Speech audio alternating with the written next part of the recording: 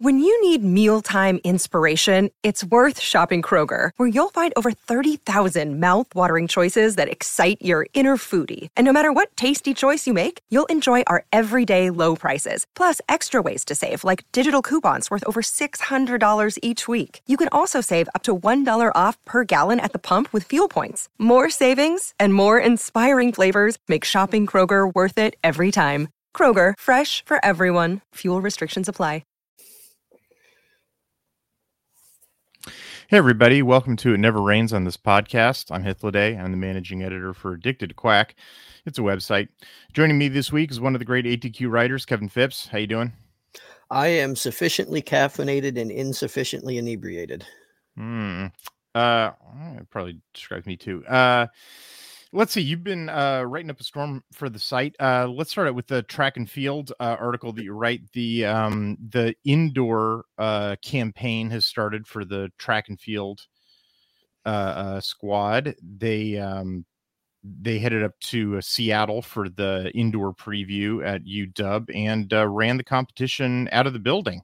Well, you'd figure that a school named or, frequently affiliated with Nike would have a pretty decent track program, and we have not disappointed so far this indoor season. At the UW indoor preview, we had 8 first place finishers around the different events, so and a lot of top 5s, top 10s as well. I think there were a couple events we were like 1, 2, 3, 1, 3, 4, 1, just generally being the dominant track school that we always have been. So, yeah, I mean, it's been a minute since Oregon's won a national championship. I think it was the women in 2017. So, and I think the women are a little better situated than the men this year to get back to maybe winning a natty. But and so this is the indoor campaign, started out on a great note. They just cleaned everybody's clock up at UW. Let's start. Jaden Mays, 2 different wins in the 60 meter and the 200 meter. And you found a bunch of clips and put them in your article. Like, listener, if you haven't read Kevin's article, go pull it up, because it's just knock your sock off. It's totally comprehensive, and it's got just gorgeous clips. Jaden Mays really kicked ass. Yeah, this girl can fly. She runs a 60 meter faster than I could probably run 30. Yeah. It's blistering. And one of the better times we've seen so far. I realize that the indoor season is pretty early on, but it is one of the better times we've seen in the country so far. So that's going to pay off as we get deeper into the season. And it wasn't, Jaden Mays, first place, 60 meters, 200 meters. But then, also in the 60 meters, we had third, fourth, and fifth, and 7th and 8th were all ducks. Yeah. And then in the 200, first, second, third, fourth, 6th, 7th, 8th. Yeah. Well, basically everybody showed up, finished in the top 10. Yeah. And the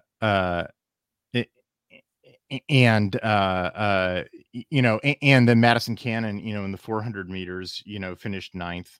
And then in some of the longer events, Claudia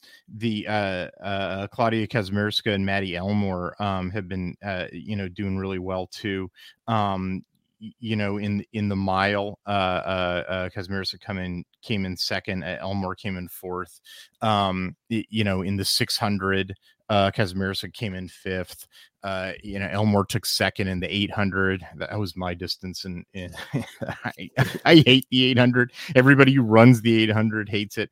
I ran one once in high school because we needed extra team points, and the coach thought that since I was the lead leg on the mile relay, I would be pretty good at an 800. He did not tell me that you don't run the first 400 like that's all there is.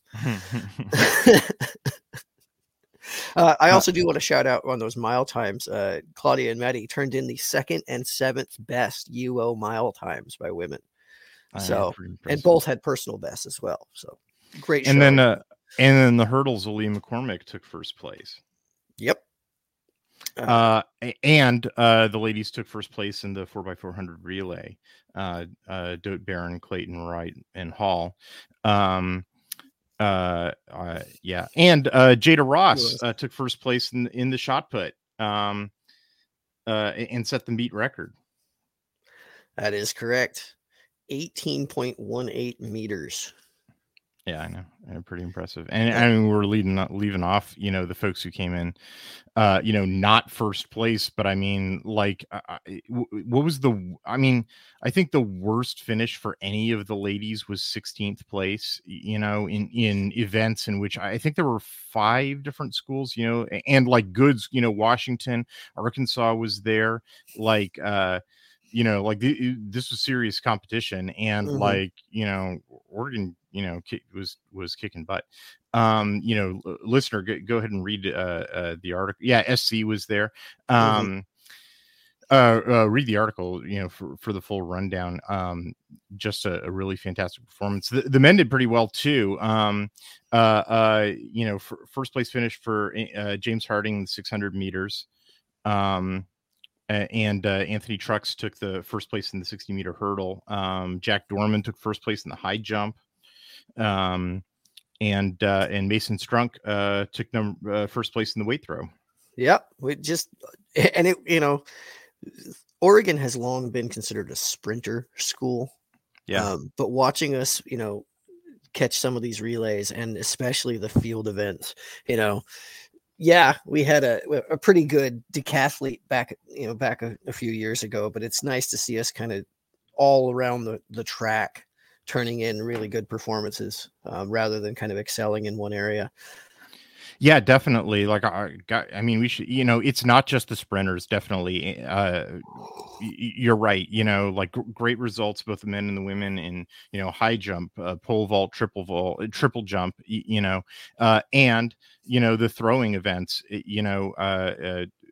5 different finishers between 1 and 12 for the women in the shot put. The men had a second place and 7th place finisher in the shot put. The men had a 5th and 7th place finisher in the pole vault. First and second place in the high jump for Norman and Abankankan.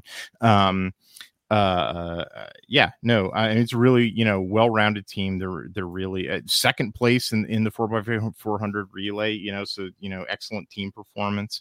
Both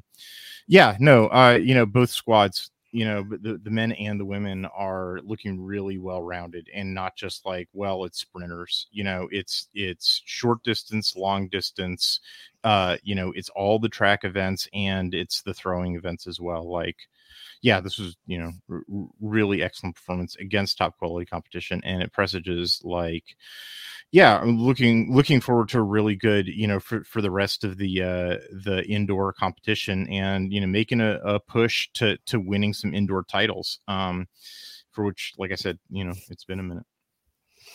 Yeah. And one cool thing for those of us that like watching people run, throw, and turn left, you can actually check out the indoor track and field right now. It's going on today and tomorrow at the Razorback Invitational. If you get the SEC network, or if you're someone who has access to cable and can get in it, you can actually watch the indoor track results live, which doesn't get a lot of coverage.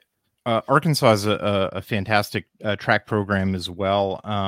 They've got like a legendary coach, and on top of that, any football fans out there may be interested to know that Roderick Pleasant, Oregon's defensive back recruit, and one of the fastest human beings on the planet. He's like the California high school record holder for a couple of race events. It will be competing with the track team in Fayetteville. So if you want to check that out, it's pretty cool. And like literally as we speak, as we're recording this on Friday, they're getting started. So you'll be writing that up for the site. It'll the write-up article will go up next week. That is correct. Because I got to maintain my streak of not writing about basketball. Yeah, right. we're gonna get real busy in February. We had our planning meeting this morning, and it's everything's starting up in February. We've baseball, softball, lacrosse, ice hockey. Hey, let's take a break. We come back, we'll talk about some hockey. Sure.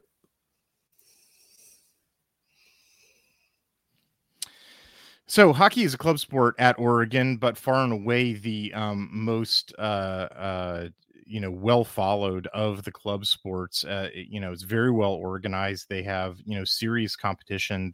They play a number of other Power Five. I guess we should start saying Power Four now. Competition. They opened up their season against Colorado. They went out to Rutgers and swept Rutgers, future Big Ten conference opponent. They're down in Arizona right now as we speak. Last year, actually the last 2 years, they've been really good. This year it's been a little bit more of a mixed bag. Like they opened up the season with a win over Colorado, and then it was like 6 straight losses that were kind of brutal. It's been kind of a rough start. But but as soon as they got on the plane and went out to New Jersey, they sort of like turned it around. Like I said, that they swept Rutgers. They got one of the 2 games against Lawrence Tech. They beat Western Michigan. And as you just finished writing up for the site, they played a doubleheader against the University of Washington, in which they really cleaned the Huskies' clocks. Yeah, and I mean, nothing gets me as excited about writing for sports as Oregon beating Washington. So hockey is just one more opportunity for me to get that high. They were out in Bend, so a little bit closer to home, still not quite a home game, but they went, I believe it was last week. The 19th and the 20th. Yeah, took on Washington. 2 games, both like not even really close. I think both games ended up being 5-1. And I think we went up 5-0 in game 1 before they scored. And it was a real late goal by Washington at the end. It just didn't matter at all in the third period. Yeah. No, game 2 was a late goal. They did score in the second quarter in game 1, but we were already up 3-0 at that point, and then just added 2 more, including this was kind of a fun one. The Huskies scored trying to keep it close. We come back and score a minute later, and then 20 seconds later on a fast break, we score again. So it's like, oh no, you didn't. Yeah, no, it was great. And if you happen to catch it, the other thing that's great is you can go up on the hockey team's YouTube channel. All their games are streamed live. And you can go, if you find their YouTube channel, you can, like, all the live streams of their games are still all archived there. So like I went and watched some of them, like, in fact, putting together their record, like I had to watch the ending of both of their Colorado games to find out what the final score was on their live stream. Like that was the depth of research we do here at ATQ, is watching hockey for you. It was great, like with commentary and the score, but it ain't no rinky dink, no pun intended, production. They've got the commentary and the score bug and like everything. Like it's a good watch. And the other thing that needs to be said, like absolutely must be said, is that the kits that they are wearing are perhaps the best kits that I have ever seen any sports team at any level wear, period, full stop. Not like best in hockey, not best at Oregon. I mean best, period. Like, holy cow. And you can get one for yourself. They are actually selling their jerseys. And I don't mean like you get a t-shirt version of a jersey. Like you can buy a hockey jersey to show your support for the Duck hockey team. And it actually supports the team, because remember, this is a club team. So they are student run and self-funded. Yeah. So no, they're fantastic. And they, their normal kits are, it's the all apple green with, the duck on the chest, and then the other ones are all white with the same, but they just debuted like last week, I think, the all yellows, which are just, oh my God, they're so good. Like, yeah, no, best dressed team in sports. Like, yeah. Oh my God. You got, yeah. So, check out their site. Their Twitter account is just UO Hockey. Yeah. We're going to be doing ongoing coverage of the hockey team for the rest of the season. Pretty darn exciting. All right. So they're down. Blacks, the new black alternates that they've just come out with. Oh, I didn't see about the blacks. Really? Yes. Oh my God. Okay. So they're down in Arizona right now. They're taking on the University of Arizona, and then they got a doubleheader against Grand Canyon. So I think you got that article for next week. I do. Yeah. So we'll check that out. Man, you got to get a link in your article to some of these uniforms, and like maybe how I think I'm going to go at it right now. Yeah, and maybe how fans can pick up something. A little something. All right, good stuff, man. Let's take a break. We come back. We'll talk some football.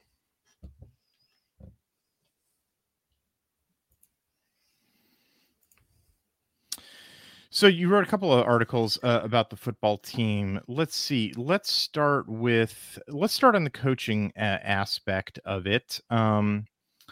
There's Coach Demetrius Martin. Among other things, Coach Demetrius Martin has headed off to his alma mater, which is Michigan State, to coach the cornerbacks there. Oregon had split up their defensive backs so that the new guy who came in this year to replace Matt Powledge, who's Chris Hampton, who was just coaching the safeties.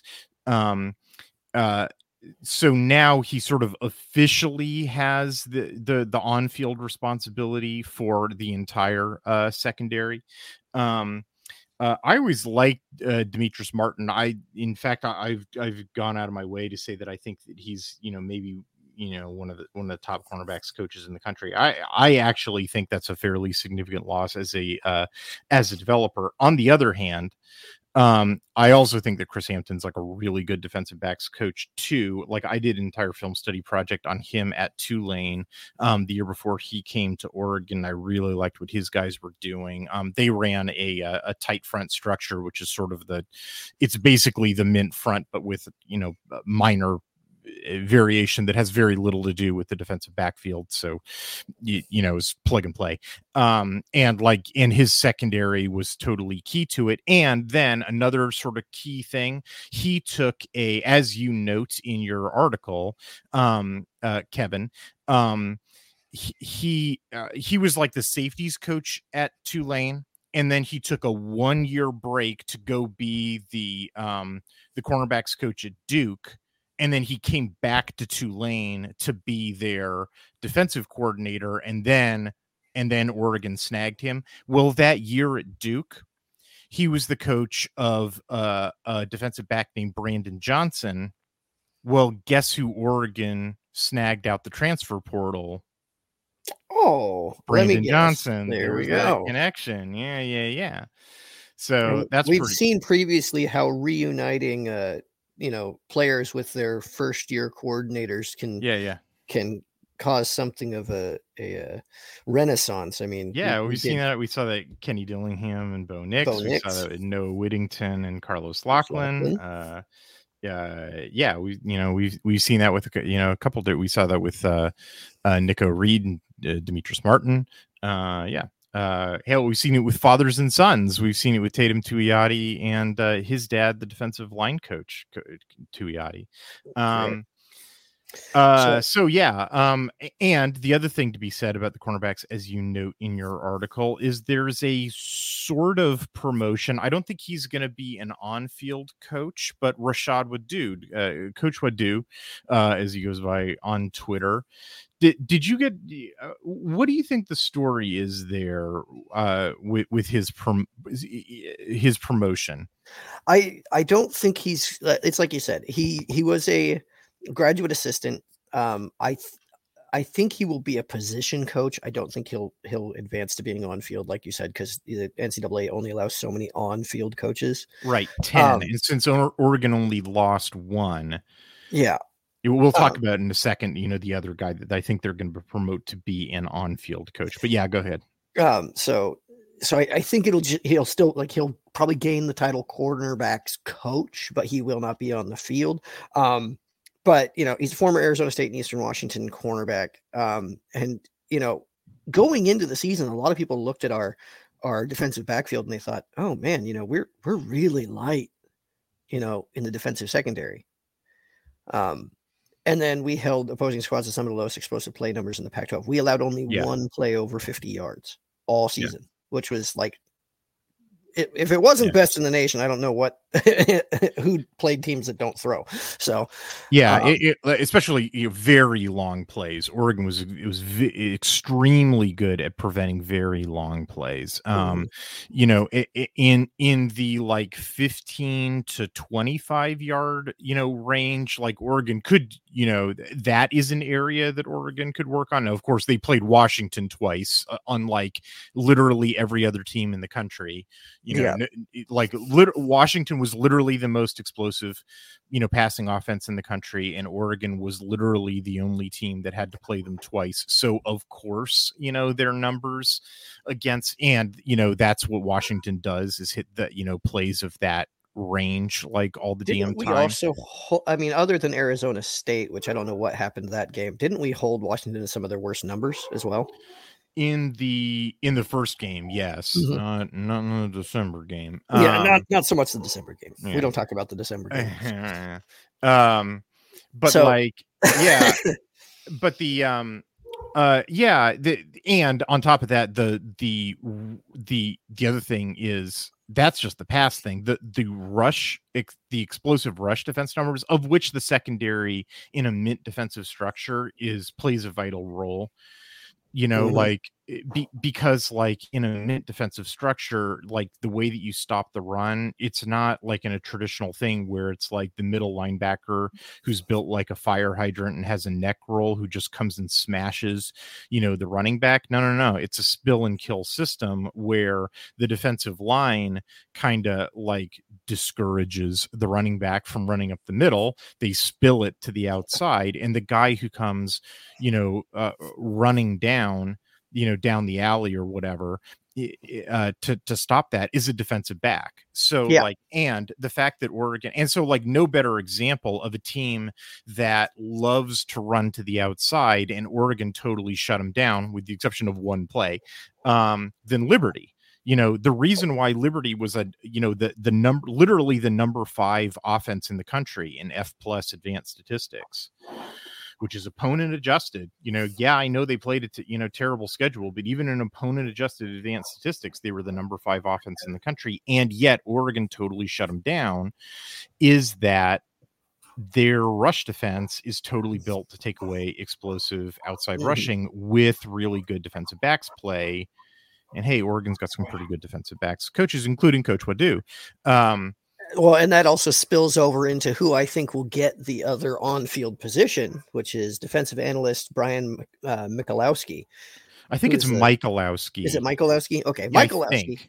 Brian, if I mispronounce your name, you're more than welcome to come on the podcast next time and shout at me. I actually encountered the first time I encountered him was actually talking to our friend Jack Barsh, who writes for our sister site Ralphie Report on the SB Nation network, for Colorado, because Colorado initially, he was like a grad assistant at Georgia, and then, you know, and then Mel Tucker, if you recall, when Mel Tucker came, he was a Georgia guy, and when he took over Colorado, he because Colorado couldn't afford to spend any money. Mel Tucker's like entire staff at Colorado when he took over there was comprised of either like holdovers at Colorado, because Colorado couldn't afford to fire like half of their staff, even though like probably should have. So guys like Tyson Summers, who should have been fired, make that $20,000 buyout. Yeah, it was like, well, we can't afford to fire you, so even though we should, we have to keep you. And then the other half of the staff were like, no joke, like Georgia analysts who were making, like chicken scratch. So one of those guys was Brian Michalowski, and so I was kind of like making fun of Colorado for this. And Jack, our buddy from Ralphie Report, kind of stops me and says, I know you're making fun of Colorado, and as well you might, but not Michalowski. He's actually doing a real good job. And you might like, he's good on the recruiting trail, and he's actually been training upper linebackers pretty well. And then go and look, Colorado winds up Nate Landman, and oh gosh, I'm forgetting his name. He was an outside, his number was number 26. He was an outside linebacker for Colorado, and he wound up like just a total nobody, like low 3-star. He wound up getting drafted, and he was a Michalowski guy. Yeah. You're talking about not McClendon. No. Oh gosh, I should have looked this one up. Anyway, like, yeah, he's so yeah, Jack totally turned me on to this guy as like, yeah, he's sort of an up and comer. I mean, hell, if you look at his career trajectory, it kind of looks a lot like Dan Lanning's career trajectory. I'm not saying he is Dan Lanning or anything, but I'm just saying that like everybody's got to come from somewhere. And the fact that he was originally just a lowly defensive analyst, like everybody's originally a lowly defensive analyst, Yeah. So one of the reasons I think he's gonna get that spot on field is while he's outside linebackers coach, Colorado, Georgia, and Memphis, his other stop, ran defenses with our hybrid linebacker safety role. We call it the star. So yeah, Colorado calls it the buff backer. The buff backer. We had one called the Rover for a while, but that was when we had specific people. Michael Fletcher, I believe, was the original Rover. Patrick Chung took on the role for a while. And that was, I'm going to go where I can cause the most havoc. But now we have the star linebacker / safety. And because of that role and the way we utilize it, that's why I think he's more likely going to end up on the field actively coaching. But that's just my guess based on our defensive scheme. Davion Taylor is his name. Okay. From 2020? It was the 2020 draft. Michalowski got his hands on him in 2019. Yeah, that's sorry. But yes, so that's Michalowski, and his influence will be seen in the on the linebackers and that hybrid safety position. Yeah. So right now linebackers are official. Well, I believe inside linebackers are. I believe the entire line, including outside linebackers, are coached by Coach Tuioti. And I believe that inside linebackers are coached by Coach Lupoy. Like he's the defensive coordinator, but his remit, it also includes inside linebackers. And I think you're right. I think this is going to get reorganized so that Tuioti just has defensive linemen, which is probably going to be the nose tackles, 4 eyes and 5 techs. And then I think Michalowski is going to get the OLBs and ILBs and maybe the star. And then I think that Coach Hampton is going to get the deep safeties and cornerbacks, except the cornerbacks are actually really going to be handled by Coach Wadood. I think that's how it's. I think that's how the defensive staff is kind of going to get reorganized. The one I'm interested to see is because Demetrius Martin, in addition to being the cornerbacks coach, was also the passing game coordinator. Right. Or pass defense anyway. Yeah. So that'll be the shift that frees somebody else up. Okay. Also, a new graduate assistant we added, Ryan Walk, a name familiar to most Duck fans and dear to all those that have watched his progress in Eugene. Former walk-on, earned his scholarship and has started at every position. Yep. Except for left tackle, I think. Yes, he's played at left tackle, but he has never started at left tackle. He has started at every position along the line, but never at left tackle. Ryan. Let me tell a story about Ryan Walk. Let me tell a story about me recording podcasts in which Ryan Walk is featured. So this is really okay. About me, I guess. I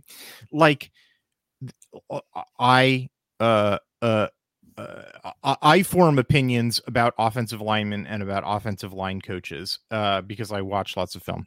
And then I tell people those opinions, and then people try to throw those opinions back in my face when they're like, no, this offensive line is way better than you think it is. And I'm like, did you watch any film? Well, of course not. And so it's like, well, how can you know that? Well, through these outcome-based means. Well, those are sucky means. Well, I don't care. I would just want to hurt you. So the way that they try to hurt me, one of them is like, well, how can this offensive lineman stink when, he's selected in the NFL draft, oftentimes like in like the first round. And I'm like, there's no position in football in which the NFL is selecting less on college performance and technique and more on like perspective and body type. They're selecting offensive linemen entirely, like 100% based on your skeleton, your frame, what they think they can do with you. And so guys that, even the fans of that school won't defend that guy as a good player, as having had a good career at their school, will wind up being drafted in the first round. Like USC had like two different, years in which they had first round offensive line picks from guys who were like, they had the perfect offensive, tackle body. They played terribly, and every USC fan, or honest ones anyway, acknowledged it. Like, our offensive line was terrible. That's why our team stunk under Clay Helton, because they could never, he never figured out the offensive line. He went through like 5 different offensive line coaches, and God, this is so bad. But they kept getting, their tackles selected in the first round. Well, it's because they were selecting it based on, I don't care how bad your technique is and how poorly you're trained. Because I think I can break you down to the level of an infant and rebuild you, because, you can't coach your frame, Mm-hmm. So, but that's not what I'm writing about. Like, I'm not writing about what this guy potentially could be in the NFL with good coaches, a couple of years from now. I'm writing about how well is this guy going to block on Saturday, in which all I mostly care about his technique, because like, I don't care how good your frame is. If your frame is 2 yards to the left of where it's supposed to be, the defensive lineman is going to run right past you and sack the quarterback, or get a tackle for loss or whatever. Like, I'm primarily concerned with technique. And so like, there's no position in which what I'm evaluating for the purposes of figuring out how good you're going to play on Saturday, and what the NFL is or NFL draft scouts are evaluating to figure out when I should take this guy, are, we are more at odds than offensive linemen. So for every player that's like, this guy was terrible in college, but I could totally see the NFL taking him in the first round of the draft, there must be the equal and opposite dude who's like, this guy is fantastic in college because his technique is immaculate. Like, while you were playing video games, he was studying the blade, dude. And yet the NFL's not going to take him because his frame is not perfect. Right. Well, that dude is Ryan Walk. Mm-hmm. I've never seen a player I've never seen an offensive lineman who was more like perfect in his like he never missed an assignment. He never, like, his technique was like, his footwork was always exactly where it's supposed to be. His weight was always balanced, exactly. His hand placement was always correct. It's just that he was like 5 inches shorter than he needed to be. His arms weren't long enough. And so, like, yeah, when he was facing like elite defensive linemen, and guess what? In the NFL, you're facing elite defensive linemen every snap. Mm-hmm. If that elite defensive lineman was playing with elite technique, which, like, guess what? In college, like, even the elite defensive linemen aren't playing with elite technique on every snap. And so you can, if you're not an elite body, but you are playing with elite technique, you can beat an elite body who's not playing with elite technique, right? Like, good technique will beat bad technique, even if your body is inferior to the body that you're playing against. The sentence that I just said makes sense. Yeah Like, Walk would beat more talented dudes in college who were, because his technique was better than them. But in the NFL, like, the NFL couldn't use him because he would be playing guys who had better bodies and who would be playing with comparable technique, because that's the nature of the NFL, right? Like, everybody that you play is, an Olympic athlete and a chess pro, like, you can't get away. So all of this is to finally say, I can't imagine a better graduate assistant, like, for an offensive line. Like, he could probably teach Alik Terry a thing or two, and like, Alik right. Terry was a pretty damn good offensive lineman at Wake Forest, Yeah. I mean, hell, Alik Terry was his coach when he was at Oregon, so, like, they probably know each other pretty well. Yeah, no, I'm just excited about it because anytime, like, you can watch someone go through the process in the program, and he literally came from scratch up in the Yeah. program, saw some coaching changes, earned that scholarship, became, a key part of our starting offensive line. He did spend a season with Mario Cristobal in Miami as a graduate assistant. Yeah. Comes back, now gets to kind of help coach up that next line. It's the track you want to see to have your next elite offensive line coach. Yeah. So, and a local guy. I mean, he's a Sheldon High School guy. Mhm. That's the other thing. He's coming home, as the song goes. Always good to see. And then the last new coaching addition is Taylor Porter, a new assistant strength and conditioning coach. I didn't see we'd lost anyone on our strength and conditioning staff, but anytime you can get another person to make your players stronger, has combined 15 years experience at NFL and college levels and spent the last 4 seasons as strength and conditioning coach for Michigan State. So looking forward to that too. Like, it's like there's a bunch of there's a bunch of, I saw that on social media, and I saw there's a bunch of responses from players who were just like, yeah, we love you, man, like, you're great, from Michigan State players. So, like, yeah, it seems like, it seems like he was got a good response, out of his players. Seems like a, pretty good group, and on, good continuity, the fact that we're this late into the cycle, with some pretty significant changes, in the, Arizona went through a coaching change. Washington's gone through a coaching change. Michigan's just about to, Oregon State, all these programs have gone through significant coaching changes, and Oregon has managed to hold on to very good continuity, and promote from within, lots of good, continuity, and then bringing back guys, like, Ryan Walk, I really dig it. All right, let's talk about these portal guys. Absolutely. I am going to be doing the work to do all the film review on these guys. In fact, I've already started on most of them.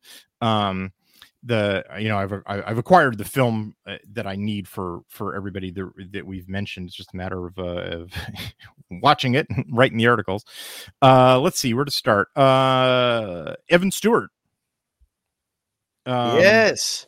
Elite wide receiver. Like, absolutely. Just I mean, just watching some of the preliminary tape, because I had to do a little to get the tape in my library. I had to do some of the film editing work because some of the tape that I got wasn't in great shape when I got my hands on it. So I was just watching some of his film while the film was processing, and I was just like, oh man, yeah. There's the worst thing you can say of him is that he didn't see the field for a good chunk of time for his couple of years at Texas A&M, which, part of that is like the dude said he was injured, and then like his coaching staff apparently like didn't believe him or something like that. Which I don't know. I'm willing to chalk up 100% of it to just the program that Jimbo Fisher running being like a stupid program. Come on, but there's people in these suites that will pay you to play for this team. Remember? Yeah, right. I mean, like I studied Florida State for 2 years when Oregon played them, and I was not real impressed with that organization and some of the stuff that was going on there. I don't think I need to remind people about that. Well, here's the thing. He did not stay on the field. He played 8 games as a freshman and 10 games last year. In 10 games last year, he was still all SEC. Yeah. 53 catches, 649 yards, and 2 touchdowns. Yeah. The number one receiver in the portal. Oregon goes out and grabs him.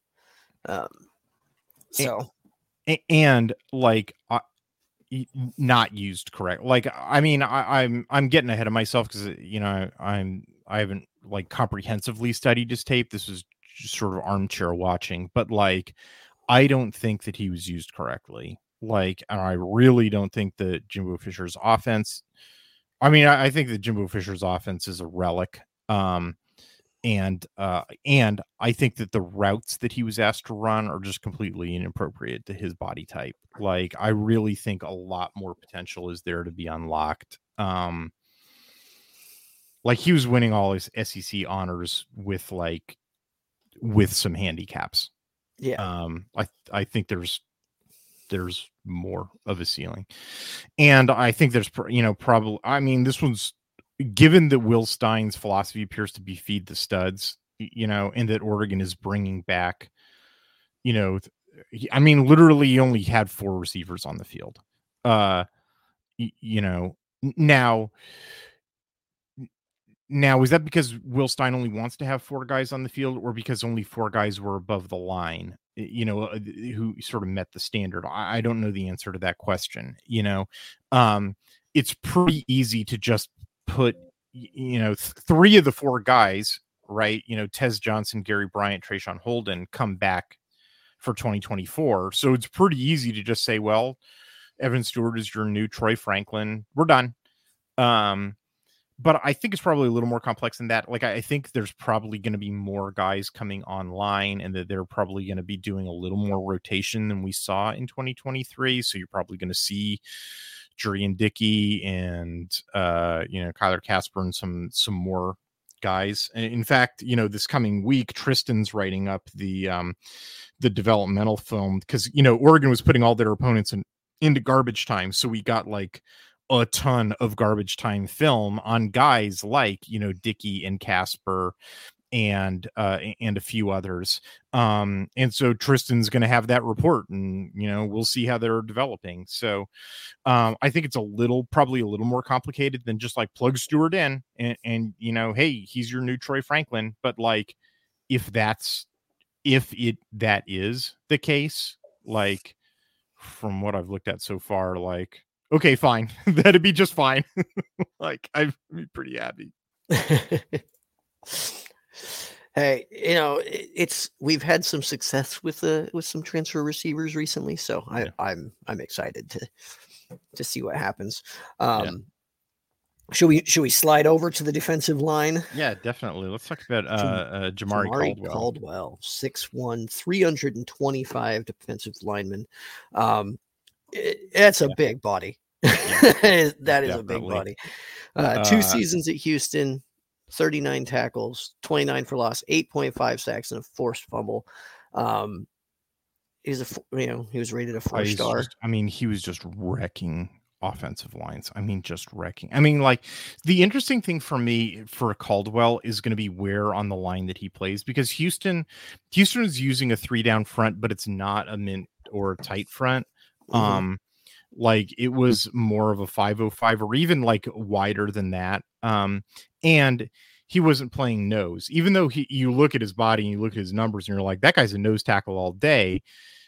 That's not where he was playing. He was playing he was playing end. In fact, like, he was playing as wide as a 7, kind of like Brandon Dorlus.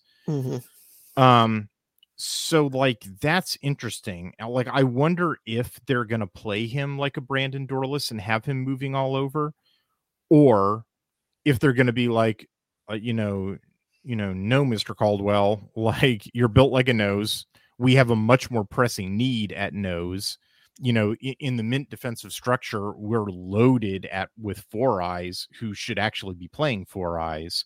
And I want, that's actually going to be the question for me. That Caldwell actually, he sort of he personifies an interesting sort of choice, which is, for the first 2 years with this defensive line, in Dan Lanning and Tosh Lupoi being at Oregon, they've sort of had to take the guys that they inherited and kind of fudge a mint defensive structure out of it, right?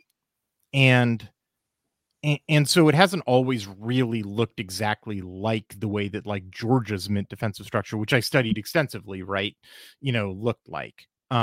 Which is, nose, 4-eye, 5-tech or 4-eye, outside, jack linebacker as your primary pass rusher. You have a strong side if they're, in heavy, otherwise you're in a nickel. That's not sort of, Oregon is often either in 2-down fronts. They have Dorlus playing all over the place. Like, yeah, like, it wasn't strict. It was sort of kludged up. And so then they're importing, a guy like Caldwell, and who's, like, not, even though he's built like a nose, even though, like, if you blindfolded me and didn't, I didn't know his provenance, like, I would just look at him and say, like, oh, there's a nose. Like, they've got a choice between, like, putting their foot down and like, okay, this is year 3. We are actually implementing. Everybody's going to go where they're supposed to go, and we're going to have, like, the real Georgia style mint front, or sort of continuing with the everybody sort of goes in different positions at different times in different situations, in which case Caldwell could do the Dorless thing and sort of be all over. I don't know what they would want to do. I don't know what my preference would be. Beats me. I really don't know. But, like, Caldwell is sort of the key to. I want to watch the spring game, and I want to see what they're doing with Caldwell, because it'll tell me if Caldwell's playing nose. It'll tell me, oh, they put their foot down and they're organizing this like a straight up mint. If, on the other hand, they've got him all over and he's doing the Dorless thing, then I'm like, oh, they're going to continue doing the what they've been doing for the previous 2 years, which is sort of the semi-positionless structure where they kind of adapt the line to the situation. I'm curious. And Caldwell's the key to understanding it. Let's see who else. Go ahead. Atticus Sappington. Yeah. New kicker coming in. Didn't come too far. Came down from Oregon State. He was second team All Pac-12 in 2023. 86% field goals, 97% extra points. And so not terrible. 0% on conversions that he was asked to run in against Arizona, however. Well, yeah. Unfortunately, the Ducks do like to run some trick plays, but usually it's not the kicker trying to run it. Have, like, the defensive linemen do that. We love using our defensive ends as receivers. Yeah. No, I like a reliable field goal kicker. I don't really know what to say about it. The field goal. Like I remember I remember years ago. I wish I could find it, where like there was some football team that issued like all the players what their goals were for the season, and the Mhm. kicker like put tweeted his piece of paper out, which was the entire sheet of paper, which is mostly blank, and just printed up on the top is like 4 words, which were like kick the ball through the uprights. Mhm. It's like, okay, these are my goals for the season. Thanks, coach. All right. So that's what I want you to do, Mr. Sappington. I want you to kick the ball through the uprights. It's not Actually, go go ahead. ahead. Well, I was Well, gonna say it's a there's position you one want to other be thing, good and don't which want to is use. I would sure I'm not sure if this is a responsibility, but the other thing that like kind of nobody was talking about, what was annoying to me, is Oregon had a whole lot of kickoffs that go out of bounds last Mhm. year. Like, and that's like a free 10 yards that you hand the opponent, so that they start out on the 35. And like, I don't want to hand teams 10 yards of free field position. And so I don't know if he's a kickoff specialist or not. Frankly, I wasn't really paying attention to that. But like, Oregon has now, it's sort of an end of an era, right? Mhm. They actually have a number of, it's not just Sappington that they brought in other kickers as well. It will probably be a real competition. And yeah, I would like the ball to go through the uprights, and I would also like the ball not to go out of bounds on kickoffs. Those are my 2 goals for the season for kickers. Yeah. easy goals to set, not as easy in actual execution. Next transfer to talk about is Cam Alexander, a cornerback from UTSA. Yeah. I actually this will be the second year that in a row that I'll be watching UTSA film, since I watched Will Stein's, and so I already had some of that film sitting in my library. And interestingly, what his he was before he came to UTSA, he was at an FCS school. Mhm. That FCS school played Texas A&M in 2022, and so therefore he covered Evan Stewart. Ooh, so you Yes. actually have film on both of them. Yes, I don't know if I have any tape in which Alexander head-to-head. is facing off directly against Evan Stewart, but you better believe that if I do, that those clips are going in the article, like duck on duck. Mhm. But yeah, like you bet. Yeah. I'm gonna do like the full homework. You better believe that I research these guys' entire histories. I don't just go get the easy stuff. Anyway, No, I just get the easy stuff. I just pull their stats and their measurables. But I've seen some people, because he's kind of a shorter cornerback, pencil him in as a slot corner, which I guess is a possibility. I will simply note from what I preliminarily looked at that his entire career he's been playing as an outside cornerback. Mhm. So both at UTSA and at Sam Houston. Sam Houston made the transition in 2023 to be an FBS school, but during the time that Alexander was at Sam Houston, they were an FCS program for that entire time. Just to clear that up. So that entire time, his entire career, he's played outside corner. Now, that was also true of Nico Reed. He was an outside corner for his entire career. And then, Oregon, had him playing as a slot corner until they stopped, and then would play him as a backup outside corner. But I didn't like that decision. Anyway, I don't know, man. All I can do is review the film.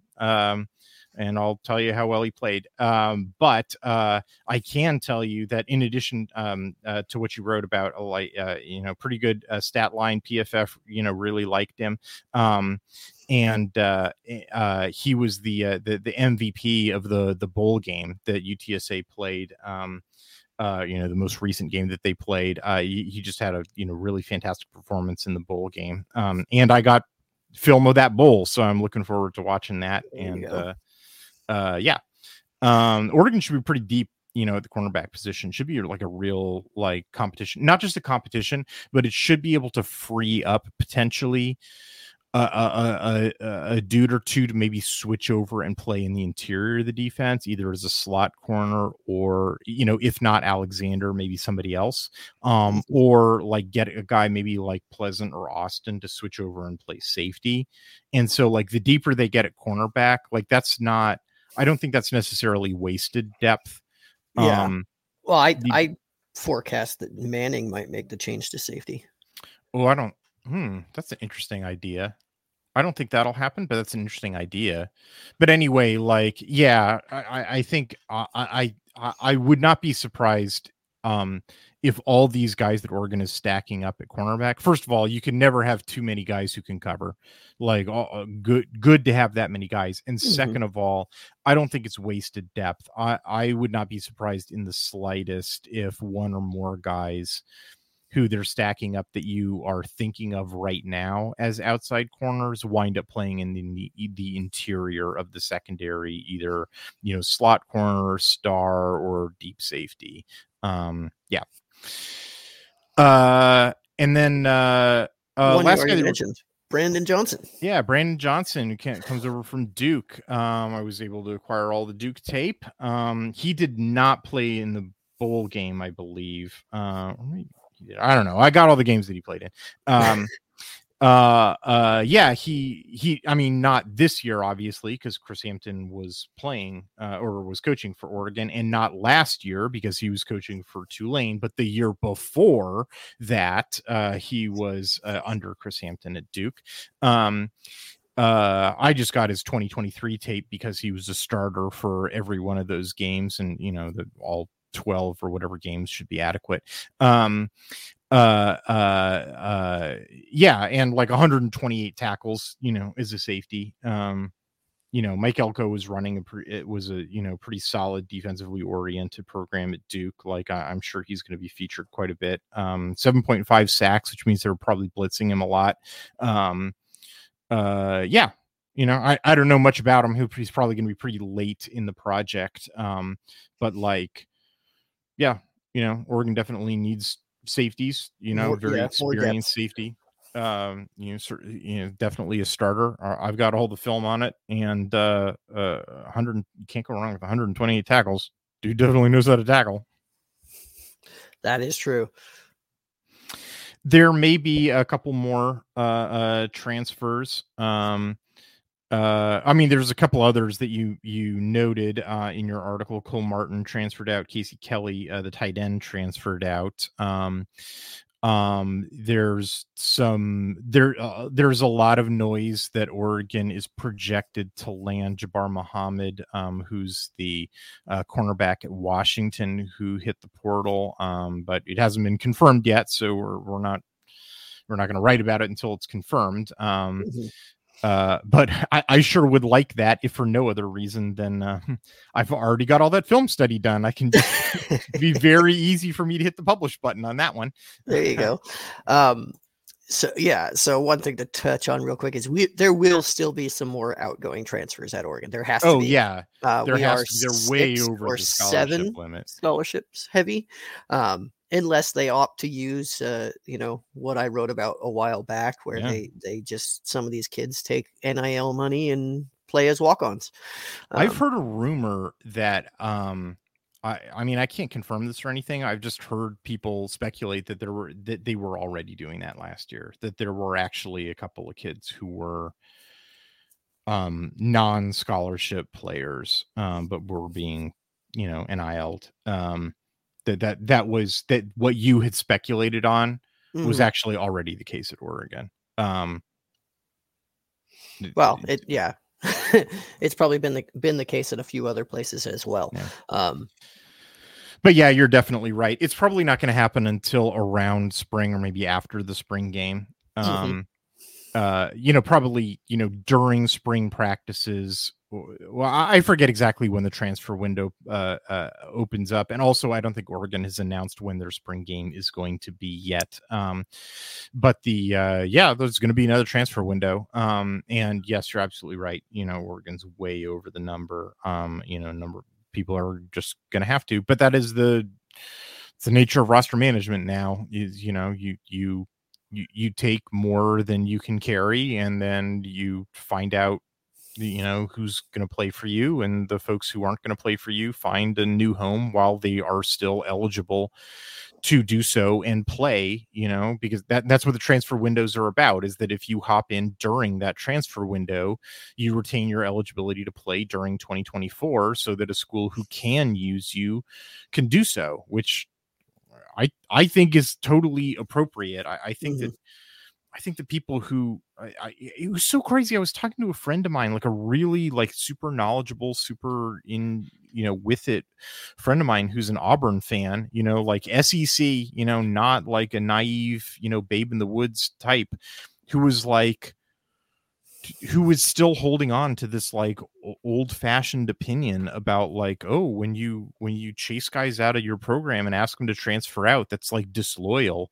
And it was like a Nick Saban thing, it was well, Nick Saban invented this processing out stuff, and so we all hate that here in Auburn. And I'm just dude, what a throwback, outdated attitude. It was so crazy to me to encounter that. I feel like Oregon fans have gotten with the program pretty well.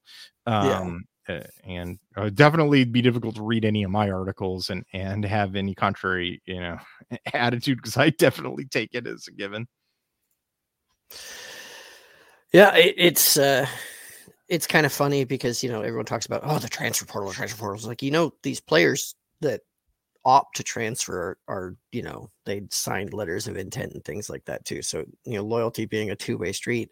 If I was a player and I was, a coming out of my freshman or sophomore year, and the coach sat me down and said, hey, look, we don't see the potential that we thought we saw, or, we believe there are better opportunities for you elsewhere. How can we help you track them down? I would rather have that than someone do what, what I saw in high school. It's yeah, you got to stick with it and you got to work with it. And maybe by your senior year, you'll see some playing time. I mean, I think you're doing a kid a cruelty if you know that kid is not going to be able to play for you at this level and you keep him around anyway. I don't see how there's any kindness in that at all. I think the kindness is in letting him go play at a level where he can see the field and can play the sport that he loves. I think that's the kindness. And in terms of that means, the roster's changing every year. It's until you invent a system in which coaches can't leave, coaches can leave at the drop of a hat. Yeah. As our friends across the Columbia found out, and until you devise a system in which coaches are locked down forever and can't leave for, the 4 years that they signed up for, then saying, players are stuck working the field, for, and they can never leave. Oh, and also we're not going to pay them, and they're not allowed to leave. That sounds kind of familiar in American history. Yeah. All right, that's enough of that. I think that'll do it for us this week. You got any parting words of wisdom for us, Kevin? Oh, the grass is still pretty damn green in Eugene now that the snow's finally melted.